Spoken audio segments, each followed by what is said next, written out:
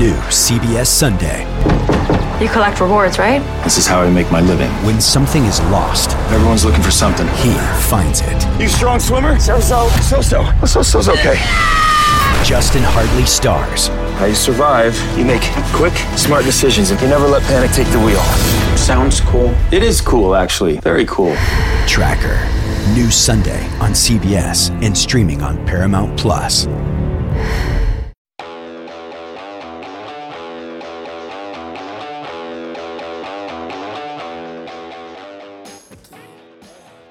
Hey, it's Fitz, and if you don't know who I am, here's a quick bio. I'm a veteran sports journalist who writes, does TV, radio, and is a longtime podcaster. Also, I have stage 4 prostate cancer, so during the initial stages of the COVID-19 outbreak, my doctors advised me to stay at home. But now, a little more than a year later, I'm fully vaccinated and I've rejoined society. But I'm still continuing this podcast when I'm calling the many friends, athletes, coaches, and colleagues who I've met throughout my 30 years in this industry. Plus, this year, I'm going to be calling some people and making new friends. Oh, and I'm hitting the record button. Welcome to my life and the Life of Fitz podcast.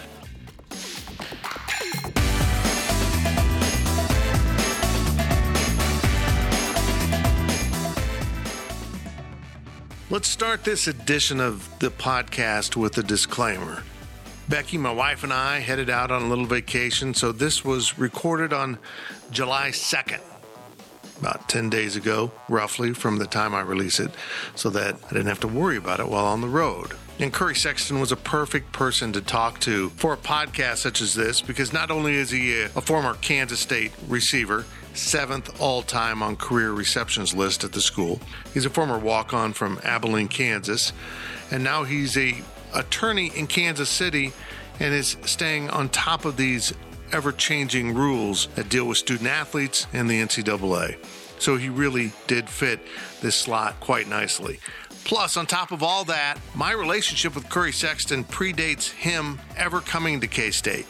I've known him since he was in high school, and as you'll find out, my wife, through mutual friends, knew him long before that.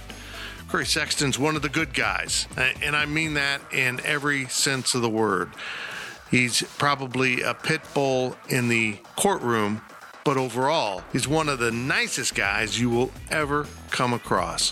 One hell of a receiver. Now, granted, his life was made a bit easier by sharing the field with Tyler Lockett, but he still made a ton of plays on some really good K-State teams from 2011 to 14.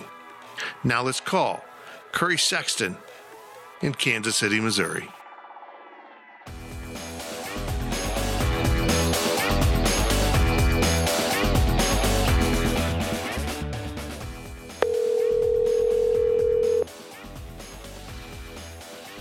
Hey, Fitz.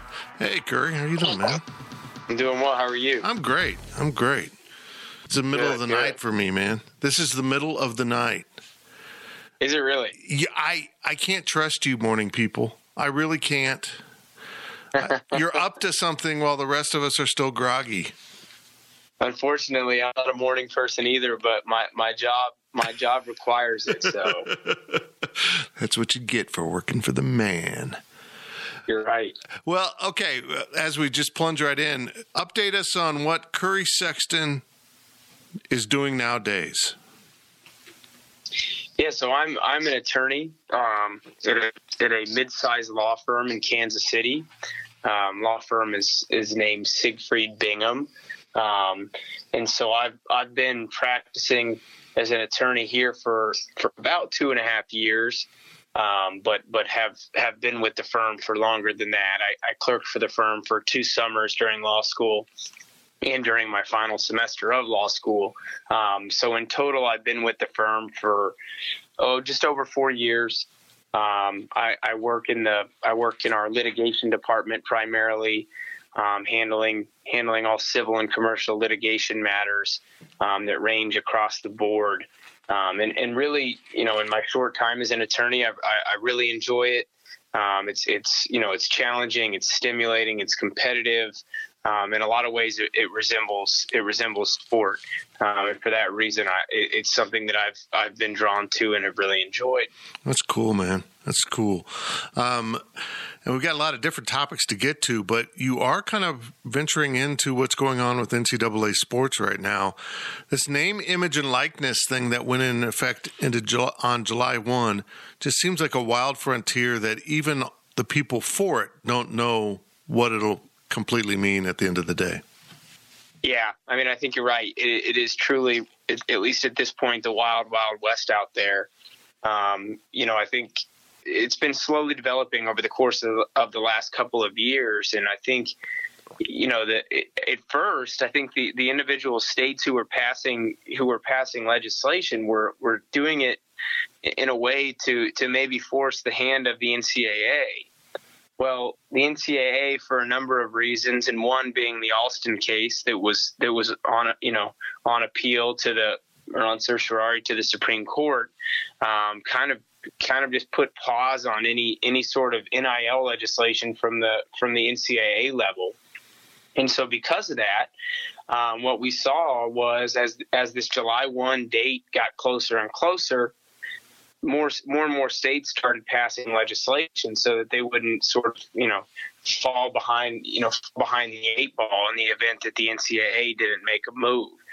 And then with the timing of the Alston decision coming out last week, and being so close to this important July 1 date, the NCAA probably didn't have, a lot of choice because they had waited too long. And I guess with that, something else I forgot to mention is the NCAA at the same time was holding out hope that Congress would pass some sort of uniform legislation that would obviously apply across the board, but would also provide them with some sort of antitrust exemptions, which, having seen the Alston decision come out last week, I think we now know that the chances of an antitrust exemption seem fairly unlikely.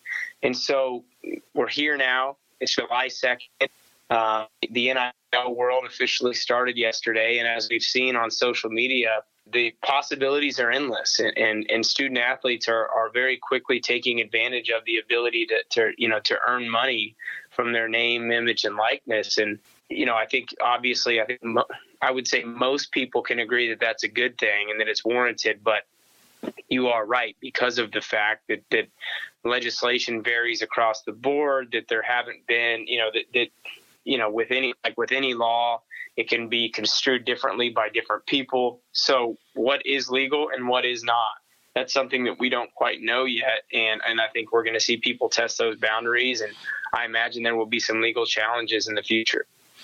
Yeah, it's a strange time, but an exciting time for student athletes because these restrictions were silly. And we all kind of knew they were silly, but the NCAA basically took the stance, well, deal with it. They're amateurs. We can do whatever we want. And the NCAA just deserves to lose some of these cases because they've grown so arrogant that they kind of rule the world no matter what they say. Yeah, I think that's a great way to put it. I mean, it's been, they have truly monopolized the amateur, so to speak, or the collegiate athletics market.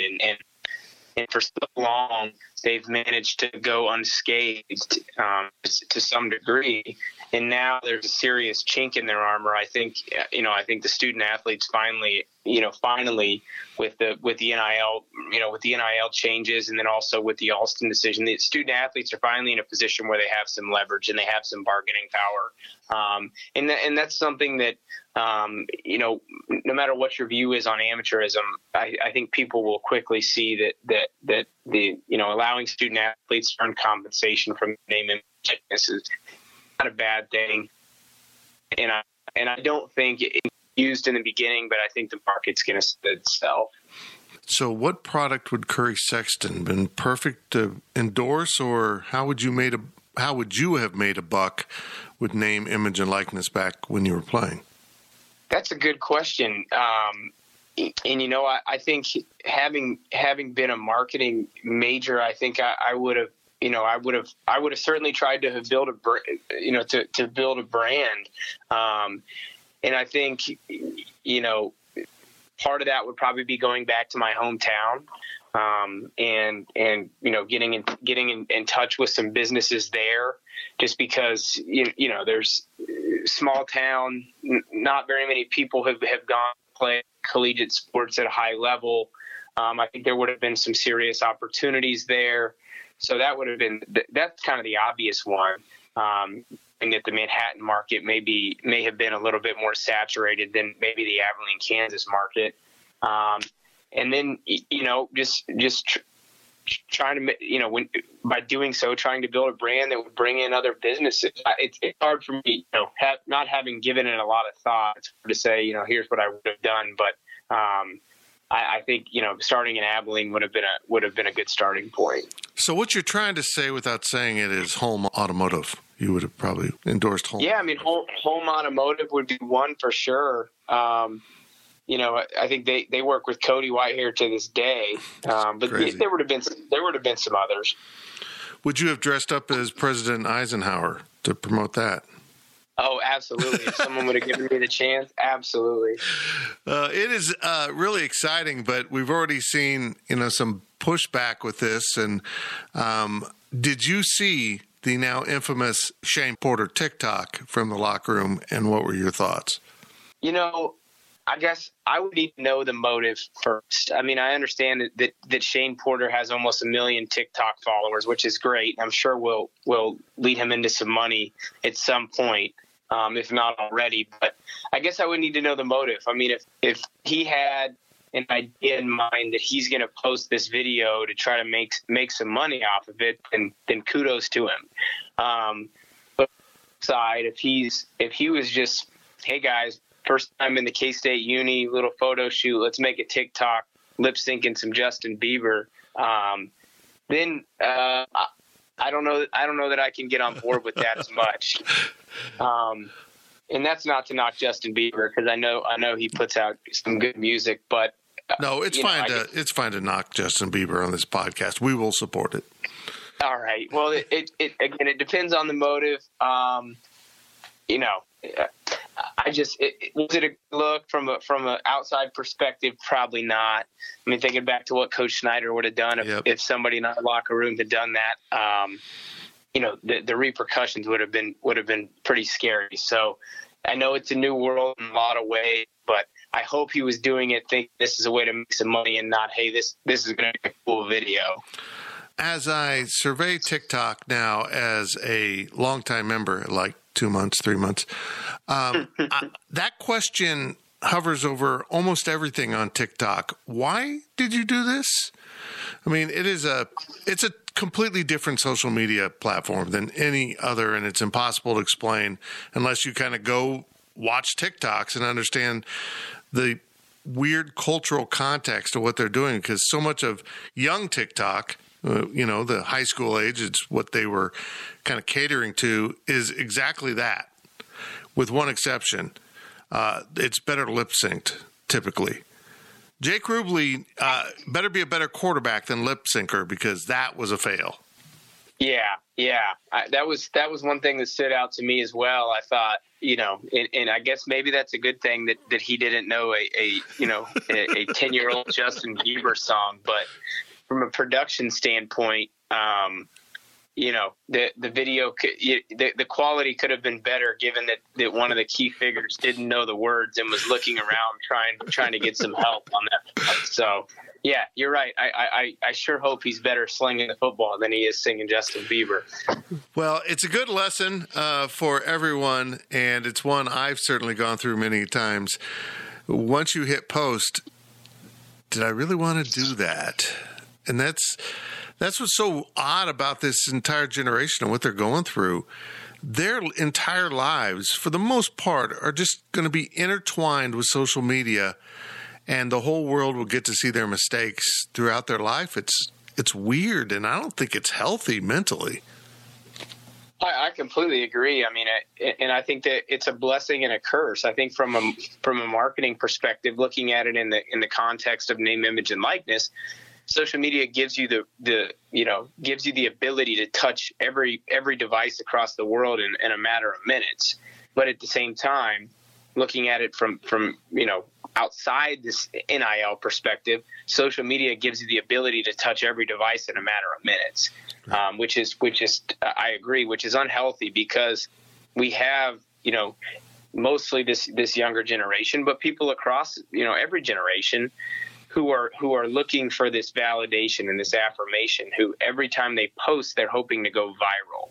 They want their tweets or their Instagram posts or their TikToks to get all kinds of likes or views. And so you're right. I would agree. I think it is unhealthy. I think there's definitely a lot of downside to it, even given the upside. But it certainly is a different time. I wonder if universities could actually hire their own student athletes to do something. I wonder if that's beyond NCAA rules about paying players, but it seems like a guy like Shane Porter, who has almost 1 million followers, who are almost all, I don't want to totally stereotype everyone, but this would typically probably be true, younger suburban kids that will possibly more than likely go to college. I would think Kansas State having him endorse the university on his platform might be a good thing.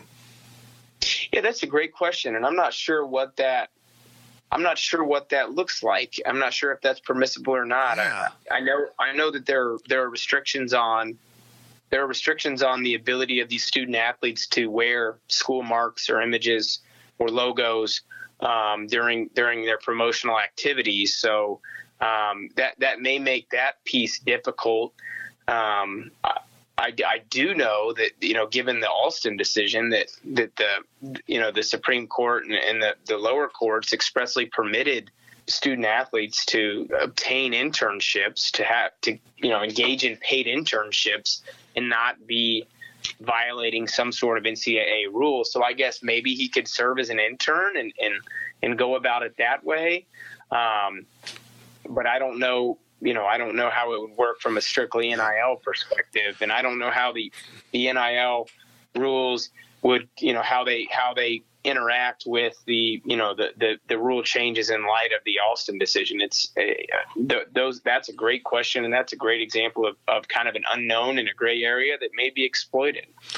Well, let's turn our attention to that court decision, and that's the one that basically said athletes can be paid, and Justice Kavanaugh basically said they should be paid. What's your views on that?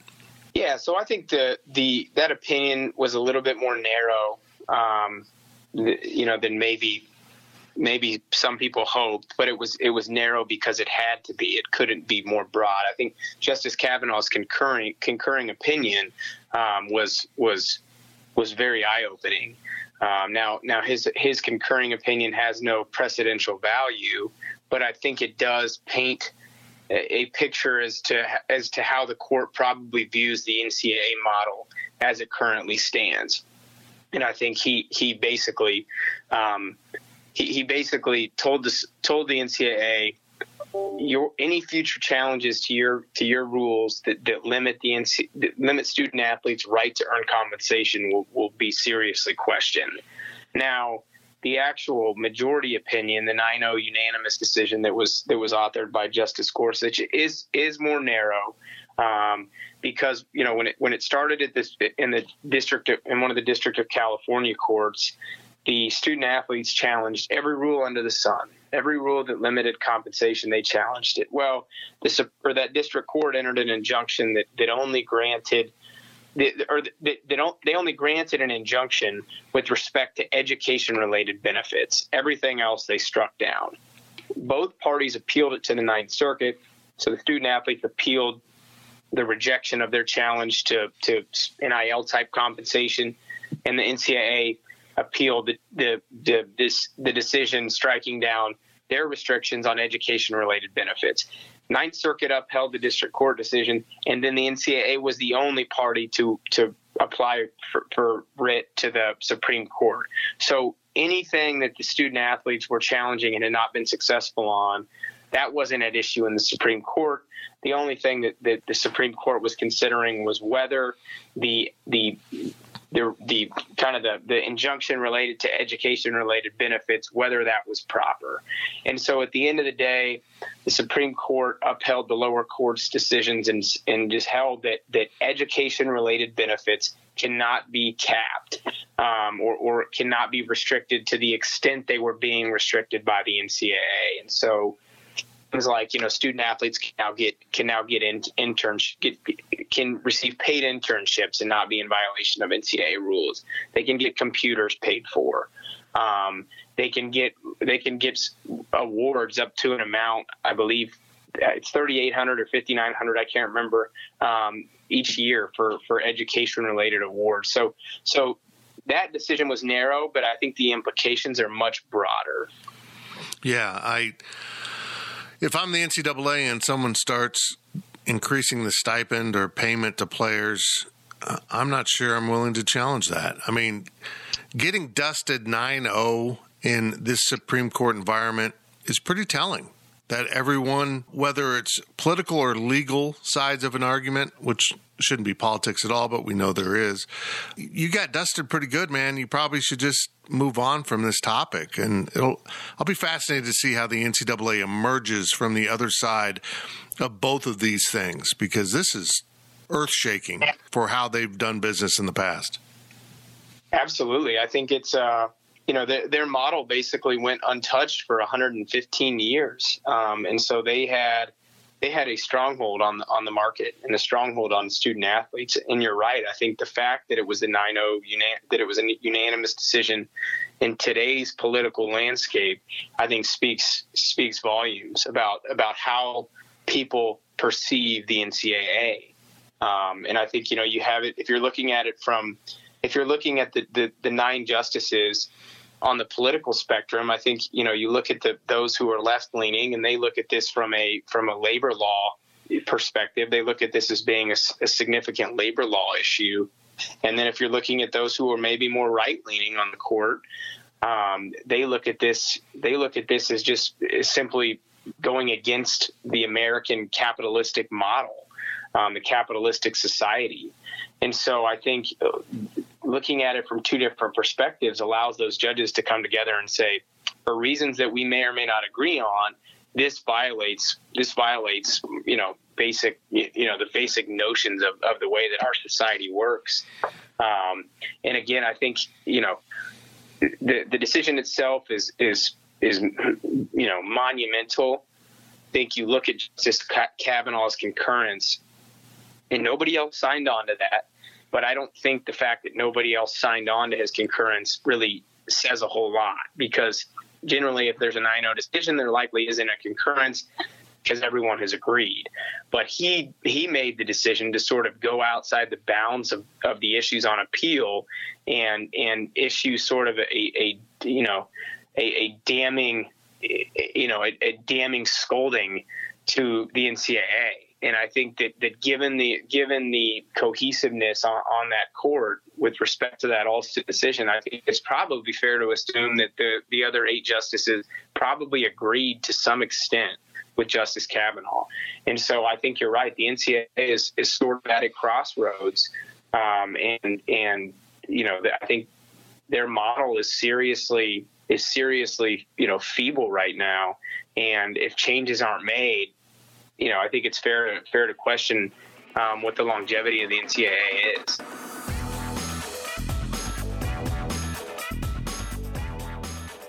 Hey, it's Fitz. Let's hit the pause button right here and take a little break. This is Tony Kornheiser's show. I'm Tony. You expected someone else? So what exactly is the show about? I don't know. It's a sports show nominally. Football's over, but we're finally at a point where things matter in college basketball, and baseball season is on deck. Greatest 3 words in the English language, pitchers and catchers. We have some of the best voices come on and explain what matters or what makes an upset, like Ryan does. 9/8. No, that's not an upset. No, yeah, it is, Bob. And if you're lucky, I might just tell you about my search for discounted sleep pants or my worries about what my dog just ate. Listen on the Odyssey app or wherever you get your podcasts. MTV's official Challenge podcast is back for another season. And so are we. I'm Tori Deal. And I'm Anissa Ferreira. The wait is over, guys. All Stars 4 is finally here. And this season takes it to a whole new level. Old school legends, modern power players, and ex-lovers are all competing in Cape Town, South Africa for the prize of $300,000. And we're going to be right here along with you fans, covering every episode on the podcast. Listen to MTV's official Challenge podcast wherever you get your podcasts. Let's turn our attention now to something a little more joyous, which is your football career. When you walked on from Abilene, did you ever imagine what happened to you at Kansas State in terms of playing time, success, the quality of the team? And, dude, you're 7th on the all-time receiving charts at your alma mater. It's incredible. Yeah, no, I mean, to be frank, I did not see that my career playing out that way. Did I expect to go and make an impact? Absolutely. I mean, I knew I would go there and I would see the field just because I would work hard and try to do things the right way. But, I thought that maybe, heavy special teams play and maybe some, getting in the mix at receiver. But no, I'd be lying to you if I said I saw myself, getting to the point where, I was getting starts early in my career and then ended, with 2 pretty strong seasons and one very strong season. That would have all been a pipe dream if I was sitting here talking to you when I was, a junior in high school or a senior in high school. But 7th on that list, man, that's incredible. I mean, do you ever I'm in the top 10 of my school's all-time chart. That's just incredible. Yeah, I there's that Twitter account on Twitter that I really enjoy, the K-State fan that just posts out stats awesome. And stuff all the time. And so I see stuff like that pop up, but I guess just because of where I am in life, being just crazy busy with work and life and also being now 7 years removed from K-State, I guess I never quite that sink in. So when I see things like, I'm 7th all time, and I don't know what the statistic is, but when I see that, I guess I don't necessarily let it sink in to quite understand what that means. But when you really do analyze it and soak it in, I think it's incredible for me to sit here today and have accomplished that, especially knowing the caliber of wide receiver that has gone through K-State, especially in the last 30 or so years, and to be mentioned with, in the same breath as the Tyler Lockett's, the Kevin Lockett's, the Jordy Nelsons, the Michael Smiths, the Andre Colemans. I could go on and on. I mean, it's unbelievable, and something that I will always cherish. Well, it's 7th on the career receptions list at 129. So let's read off who's above you. There's this dude named Tyler Lockett at 249. I don't know if you've heard of him. He was a short guy. Done all right for himself. Kevin Lockett, his pops at 217, Jordy Nelson 206, Michael Smith 179, and then drops down a little bit, to be honest. Aaron Lockett 137, Mitch Running, who was Curry Sexton before Curry Sexton was Curry Sexton. That made sense. 133, you 129. So what I take from this, though, is despite all of your accomplishments, you'd be the 4th best Lockett. There's a lot of Locketts. Yeah. And you're not even the best former walk-on, thanks to that Jordy Nelson guy. I don't even know what ever happened to him. Yeah, well, I'll take it, though. I'll take it. I'll tell you that much. What are some of your best memories about playing football at Kansas State? Man, that's a great question. I think, you alluded to this earlier, but the success we had was pretty unbelievable in our 4-year period. Obviously, I think our class, the 2011 to 2014 group, I think had 39 wins over those 4 years. So obviously there were some incredible accomplishments along the way. I guess outside of the wins and losses, I think the locker room that we had was the locker room that we had, there are memories in there and friendships that I still have to this day that will always supersede anything that we did on the field, or anything that I did on the field. I think just given the nature of Coach Snyder's program, he really challenges you. He challenges you as young men and challenges you to kind of push yourselves. And because of that, I think you and your teammates sort of meld together and probably become closer than maybe other locker rooms. And so I just, just the camaraderie that we had, and all the shenanigans that went down in the locker room, those are my favorite memories. Those are the memories that will last forever. And when the guys get together, that's the stuff we still talk about. From an achievement perspective, I mean, gosh, it's hard to run down the list, but I mean, I think first and foremost has to be winning the Big 12 in 2012 at home. I think just, that season was an incredible year. Obviously the Baylor week was a giant hiccup, but winning that Big 12 championship at home, last game with the old press box standing, just the whole setting that night was unbelievable, with the fog rolling in over the field and Willie getting up on the press box. I mean, the atmosphere that night was unbelievable. So I would say that probably ranks first and foremost. But then, you look at so many other things. I mean, that whole 2011 season was insane. Every game went down to the wire, and somehow we managed to come out victorious in nearly every game. I mean, you look at the Baylor game versus RG3, that game was insane. Maybe as loud as I have ever heard Bill Snyder, Family Stadium. The A&M game, the 4 overtime game was absolutely insane. And that was a game where I had my first taste of individual success. So that made that game a little bit sweeter.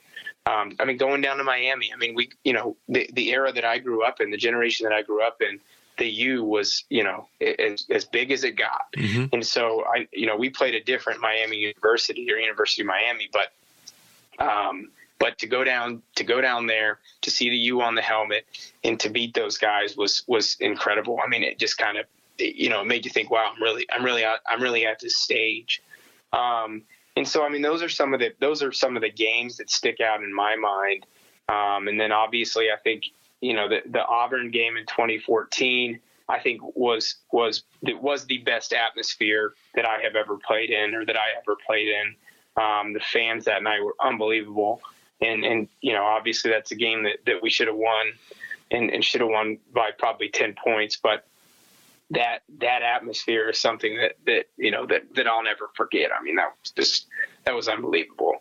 And so those are some of the things that, that stick out to me right off the top of my head. But at the end of the day, the brotherhood, the relationships that I built, those are the things that will stick with me, for the rest of my time on this earth. I think your period of playing at Kansas State defines perfectly why I'm so in favor of the expansion of the playoff model. At 4 teams, or back then 2, you get left out. But someone went back and reviewed, and 2, if not 3 of the teams you played on would have made a 12-team playoff. And that's amazing to stop and think about, because even as someone who observes K-State football as closely as I do, I hadn't made that connection. But how would that redefine – now, I'm not talking about winning and losing any more games. Exactly what happened in your career and ending up in 2 playoffs, that changes how people view Kansas State football for years to come, doesn't it? Oh, absolutely. Absolutely. You look at the 2012 season was obviously one of the most prominent seasons in program history. I don't think anybody will discount that, but the 2011 season was, fairly unique. We got off to a red hot start. I think we were 7-0, and then we suffered a couple losses down the stretch. Kind of got kicked in the teeth by OU, and then lost a tight one to Oklahoma State. So, you get up undefeated, highly ranked, and then you kind of somewhat scuffle to the finish. And so people don't view you in that light of being an elite football team. And then the same thing would apply to the 2014 season. I mean, we lose the early game to Auburn, and then we get red hot.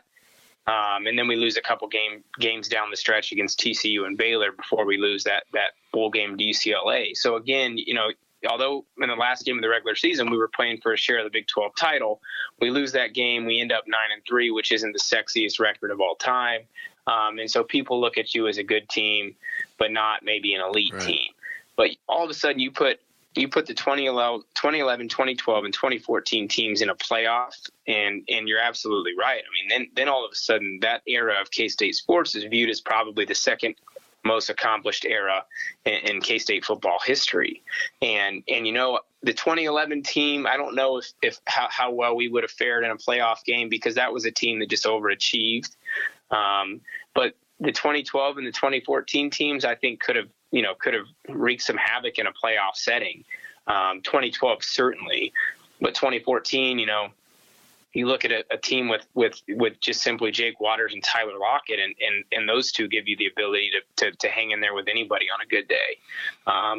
And so, yeah, I mean, I think just thinking about that is crazy, but when this 12-team model is implemented, it's going to make me a little frustrated knowing that we could have had those opportunities. But, all things considered, I still wouldn't change a whole lot about how my 4 years went. Man, 2012, that was a great team, but you talk about the injuries just piling up as the season progressed, and you go to Baylor without Ty Zimmerman, and Colin is just a shell of himself at that point because he's so battered. It's kind of what K-State runs into, not quite enough depth as some of the bigger programs that attract the 4- and 5-star guys. Yeah, you hit the nail on the head there. I mean, I saw Kellis put out an article recently about the 2012 team, and Chris Harper had some really interesting quotes in there, and Chris is my guy. But I don't know that I necessarily completely agree with the idea that we weren't vying to win the national championship. That wasn't a goal of the team, and that's what did us in at Baylor. I look at it as we had a rash of key injuries all at once. I mean, Colin Klein gets that head injury, that concussion in the Oklahoma State game, and didn't practice a whole lot over the course of the next couple of weeks. Lockett gets a high ankle sprain. I can't remember if that was at against Okie State or at TCU, but he's not 100%. Ty breaks his leg at TCU. Huge loss. I mean, probably on that team, probably one of the losses that we could not have afforded. Nick Pitts, our starting left guard, breaks his foot in warmups against TCU. I mean, I wasn't a key player necessarily on the offense on that team, but I broke my collarbone third play of the game against TCU. We were hit with a lot of injuries all at once. And so the week leading up to Baylor, your starting QB is not practicing. 2 of your top 4 receivers aren't practicing or playing. And then all of a sudden you're taking out the leader, the quarterback of your defense, and putting in a true freshman against a team who had gotten red hot. I mean, that Baylor team, their record at that point was a little bit misleading. They struggled out of the gate, but the time we played them, all cylinders were firing. And so you put in Dante, who we all know became a great player in his time at K-State, but you put him in against a high-powered offense in place of one of the best safeties to ever play football at K-State. And to me, that was what ultimately did us in, was just the injuries and then getting matched up against a team who was red hot. Yeah. So, looking back, I can't sit here and say we could have or should have won that game. I think truly on that night, we were probably just a little bit outmatched. So it's hard for me to look back and say things should have gone differently. Yeah, people try to compare the Baylor game to what happened with Texas A&M in 98. And I'm like, well, there's this big difference here. K-State was clearly better than A&M in 98. And it just got fluky at the end, and K-State lost. On that night, Baylor was just better. They were just better. They played out of their minds. It was a great performance. Absolutely. I mean, they punched us in the mouth on the first possession, and they put the game. They set the tempo how they wanted it. I mean, they wanted it to be a track meet, and unfortunately, we kind of played right into their hands. And I one of Chris's comments in that article that Kellis wrote that I completely agree with was that we come out at halftime. I think we were down 11, and we go up tempo, as if we were down by 3 or 4 scores, which just was not the way we were built, and which was not going to help us win games. We were a team that was, our success was predicated on ball control, wearing people down, keeping your defense fresh, and not getting in these back and forths with these teams who are built to get in these back and forths and say, whoever makes the first mistake loses. Well, we weren't built that way. And so I think that's something that I do think, was problematic and probably, didn't do us any favors. I've got to ask you, the one-handed catch back in 2014 against Texas Tech, give me your memories of that play. Yeah, so that was I can remember that pretty vividly. So, goal line situation, tight into the goal line there.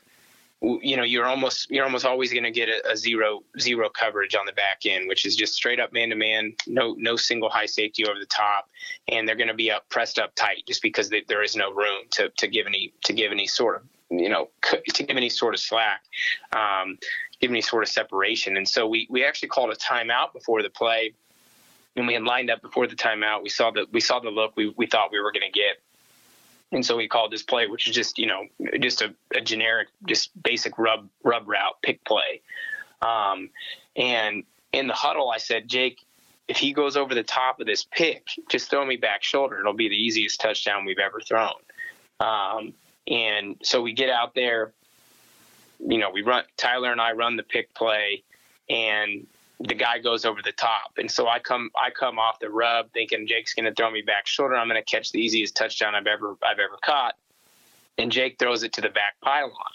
And so I'm thinking, shit, excuse my language. You're fine. I'm thinking, I gotta go up and try to draw a PI. I got to just, Coach Coleman's thing was make a play on the football. You might catch it. You're probably going to get a PI.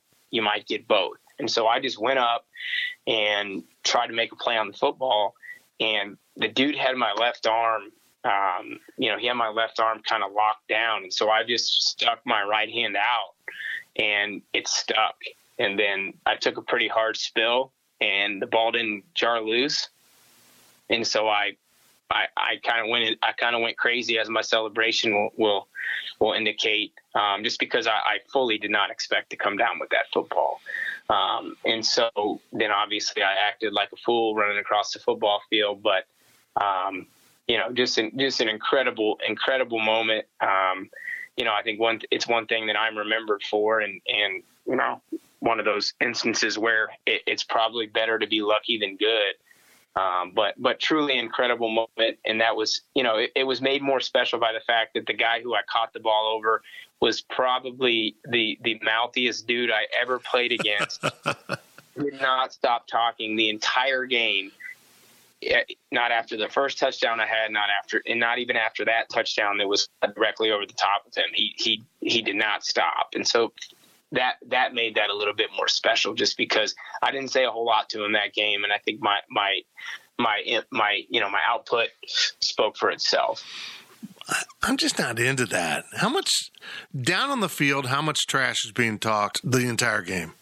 You'd be surprised. I mean, it's a lot. A lot, especially in the trenches.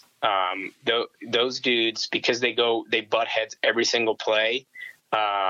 Those guys go at it a lot. I mean, like Ryan Mueller, he talked so much smack. I mean, it was, and I don't know how. My thing was always, I'm too tired to talk smack. When I'm going back to the huddle, I have to conserve energy so I can get ready for the next play. Well, like guys like Ryan Mueller were built differently. They had enough energy to go as hard as they could on each play and still talk smack. And, you heard it all the time. I mean, DBs talked a lot of smack. I mean, there were a lot of receivers that talked smack.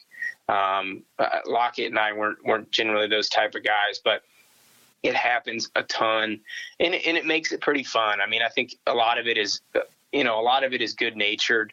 Some of it crosses the line, but the smack talk is it's fully accounted for generally on game day. Now, let me ask you about a couple guys that you played with, and of course the first one is Tyler Lockett. One of the best dudes I've ever covered. I mean, I'm not talking player, best people. Just an amazing guy, isn't he? Yeah, he's one of those guys that he's such a good guy that it almost seems like it can't be real. Like, what's he hiding? What's he got? What kind of skeleton does he have in his closet? Because this dude is too good of a dude, especially for the kind of player that he is, to be just as pure as he is. And so, man, just a fantastic guy. Comes from an incredible background. I mean, obviously, his dad is, we all know Kevin, to be a great person, but his mom is one of the sweetest people that I've ever met. And the same could be said for his aunt, and then his grandparents, who are very, very, strong influences in his life. But man, I mean, if you talk about a guy who deserves every ounce of success that he's had and probably more, I mean, it's Tyler Lockett. And every time something good happens to that guy, it makes me incredibly happy, just because there are a lot of bad dudes out there who catch a lot of breaks and who make a lot of money and do pretty darn well for themselves. But to see a guy like him get that success it's pretty wholesome. I mean, it just goes to show that if you work hard and you do the right things, and you are blessed with some skill, that the sky can be the limit in some cases, and he's certainly shown that. Well, you had a couple pretty good quarterbacks too, Colin Klein and Jake Waters, both into the coaching profession. Colin a little bit farther along right now, but I can see both of them being head coaches. Certainly. I think they, both very, very intelligent guys, both just kind of, both gym rats. But I think both having played in the Snyder system for Dana Dimel and Del Miller, those guys have a vast understanding of a complex offense and just offense generally. And I mean, with defenses and fronts and coverages and everything in between. I think so much is was put on a quarterback in a Bill Snyder system that those guys just their understanding of the game is much, much greater than other quarterbacks, especially in this run and gun era that we're in right now. And so I think, just two guys who played in it, played at a high level, very cerebral people, and good people. And I think, just because of those things, we'll be incredibly successful. I mean, we've already seen Colin get to a point where he was a co-offensive coordinator at the age of 30 or younger, which is just unheard of. And I think at one point Jake was one of the youngest assistant football coaches in America, and now he's back at Iowa State, where he wants to be, and I think both of them are poised for a ton of success, and I think both of them are going to be names that are going to be, they're going to be on every coaching list when we look up in 5 or 10 years. And finally, we met back, I think maybe 2009, because one of my video guys was helping you do a highlight reel, basically, and you brought this dude with you that seemed like a football player. His name was Cody Whitehair. I remember looking at him and thinking, holy cow, who put this guy together? I've never seen someone that looked so much like an NFL offensive lineman as a high school kid than Cody Whitehair. Yeah, truly, just, I mean, an incredible build. I mean, I remember this, also very vividly. My uncle, at that point in time I believe he was the director of college scouting for the Green Bay Packers, or director of player personnel, something. And in 2008 or 2009, he came out to the family farm, and Cody was always at the farm. And this was the year, so this would have been June of 2008 or 2009. I can't remember which one it was, but this was the year that the Packers had just drafted Brian Bulaga in the first round out of Iowa. And my uncle took a look at Cody, and they started chatting, and he said, you know what, you look better right now as a junior in high school than Brian Bulaga does as a first-round draft pick. And from that point on, I always knew Cody was special, but growing up in a small town, not having anybody sort of show you that way, you don't ever think like, hey, this guy's going to play in the NFL. Right. And from that point on, I thought this kid is more special than I thought. And if he can, keep his academics in order and work hard and stay healthy, this guy's got a bright future. And then he, his first day at I remember his first summer at K-State, he got there a little bit late because some academic type issues, and he got there maybe like start of July. And first day there, we're all in peak shape because we'd been working out for a month, and he shows up on one of the worst workout days, worst workouts of the year. And Coach Dawson put him in my group, and Coach Dawson just rode his ass the entire time. And Cody stood up to every challenge. He was out of shape, hadn't been a part of things. It was his first collegiate workout, and he answered the bell. I mean, he every single time Coach Dawson pushed him and thought he was going to quit, Cody stepped right up and finished it. And from that point on, I thought, okay, I knew his build was unbelievable, but now I know he has the toughness and the work ethic, to match his ability and his skill. And then the rest is history. I mean, he became one of the best O-linemen in the history of our program, and is now, going into year 6 in the NFL, which is just crazy to think about. But again, much like Tyler, one of those guys who you just love to see his success. Cody's one of the nicest, most soft-spoken people that I've ever known. Never would hurt a fly. Although I think he's, probably injured some people on the football field. It just comes from an incredible family, and just he is just a good person, and a guy who you want him to have all the success in the world. You want him to make 3 or 4 Pro Bowls and play for 10 or 12 years, and then come back and retire on the farm, much like Jordy Nelson did. I remember way back when I was doing covering a recruiting 5-star event. I think this one was in Chicago. I'm watching the offensive linemen work. I remember standing there looking at these dudes, and they were all great athletes, good-looking kids, 5-star linemen. I mean, these are big-time guys. They're going to every program you can name. And I remember looking at them thinking, none of these guys are impressive as Cody Whitehair was at this age, and he was a 3-star. And that pretty much summed up recruiting evaluations for me. You can look at all the film you want, but if you don't see someone in person and see them working, it's really not the same. And you guys are from Abilene, Kansas, and you just didn't get evaluated the same way. No, it just goes to show that there's some serious flaws in the recruiting model, and one of them is that resources that those the kids in the DFW Metroplex have versus what we had they aren't even in the same universe. And so you have, and we had guys at K-State, teammates of ours who would come as these 3-star recruits from Dallas or Houston or somewhere, and they'd be your scholarship guy, and they'd show up, and you would think, well, how in the world did this person get a scholarship offer, but BJ Finney didn't? Or how in the world did this person have OU, Texas, TCU, Okie State, all the big time programs in the region? And Cody Whitehair had K-State, Colorado State, and maybe Oklahoma State because of a family connection to Oklahoma State. It just goes to show that the evaluations, that they can be flawed because more people are seeing these kids in these largely populated areas. Nobody was seeing Cody Whitehair. I always said that if Cody Whitehair lived in Dallas or Houston or some other big metro area, he would have easily been a 4 or 5-star recruit. I mean, you can't look at the guy, watch him move, and then consider his strength. And not just say, okay, this guy's a future NFLer. I mean, just looking back, a true evaluation wouldn't have led you to any other conclusion.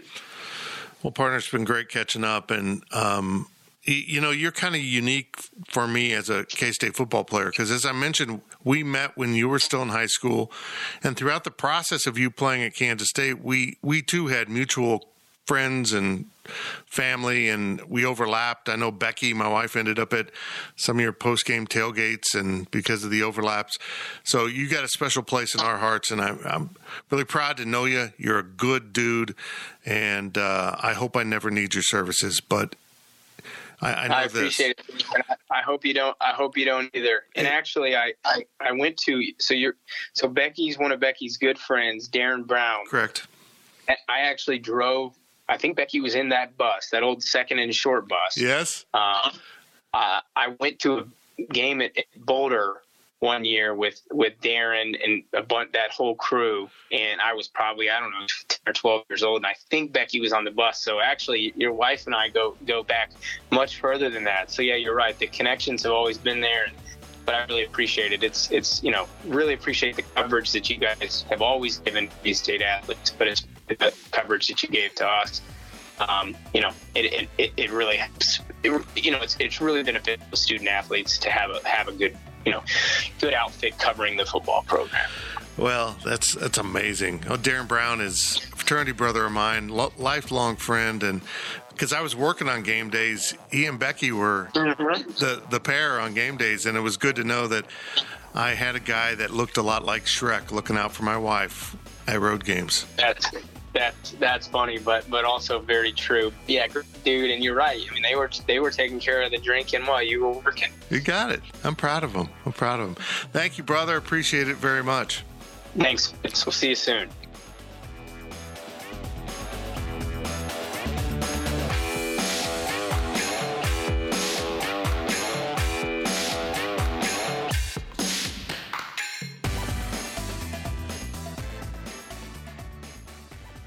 Each one of these is so different. When I record these, and they're just literally conversations, I don't hardly ever cut anything out of them. They're a phone call from beginning to end. They all just have this different flow and different feel. In fact, we dove into what was going to be the second half of the podcast, and the second half was supposed to be the first half. But I really don't arrange and plan and write out questions. I just go. And I knew it was going to be good with Curry because he's so knowledgeable on some of these topics I wanted to discuss with him. Plus, his career was a lot of fun.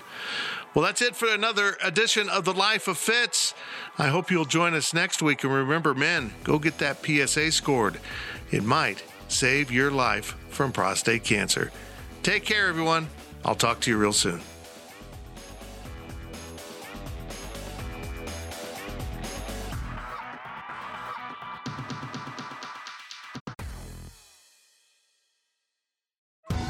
Survivor 46 is here, and so is On Fire, the only official Survivor podcast, and we have a twist this season. The winner of Survivor 45, Dee Valladares, will be joining us every week. We're going behind the scenes of the biggest moments, the how and the why things happen, and the strategy and analysis you can only get from someone like me, a Survivor winner.